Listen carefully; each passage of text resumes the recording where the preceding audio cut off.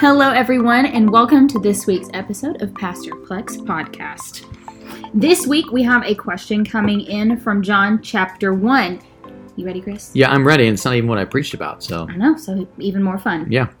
All right, so in John chapter 1, John the Baptist says, this is the one I told you that comes after me that will surpass me because he came before me. The basic question on this statement is, why is this such an important fact for us to know? Because he states it twice.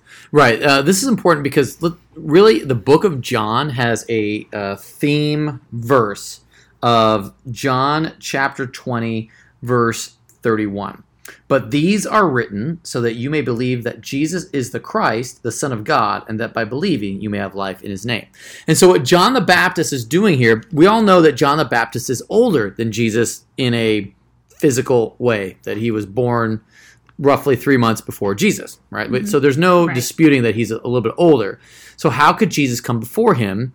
And then why does he have to then ultimately, he's the forerunner for Jesus. And so what he's saying is that predicted in the Old Testament, in Malachi chapter 4, it says Elijah would come before him on that great and dreadful day, which is when Jesus ultimately would bring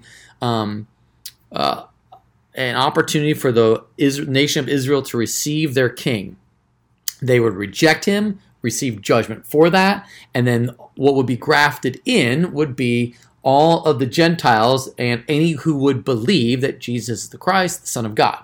So the really big thing here is that John is the forerunner to Jesus. It's a big deal that he comes before him, and so that John must decrease, so Jesus must increase, because Jesus is the Ancient of Days. He is ultimately before him, and even though he comes after him, he is the God-man, the Son of God, which is the whole point of the book of John, that you'd be able to believe that Jesus is the Christ, the Son of God, and that by believing you would have life in his name. Hopefully that's a quick answer. Quick answer for all of us. All right, guys. Well, that is all we have for this week. Thanks so much for listening, and we will catch you next week.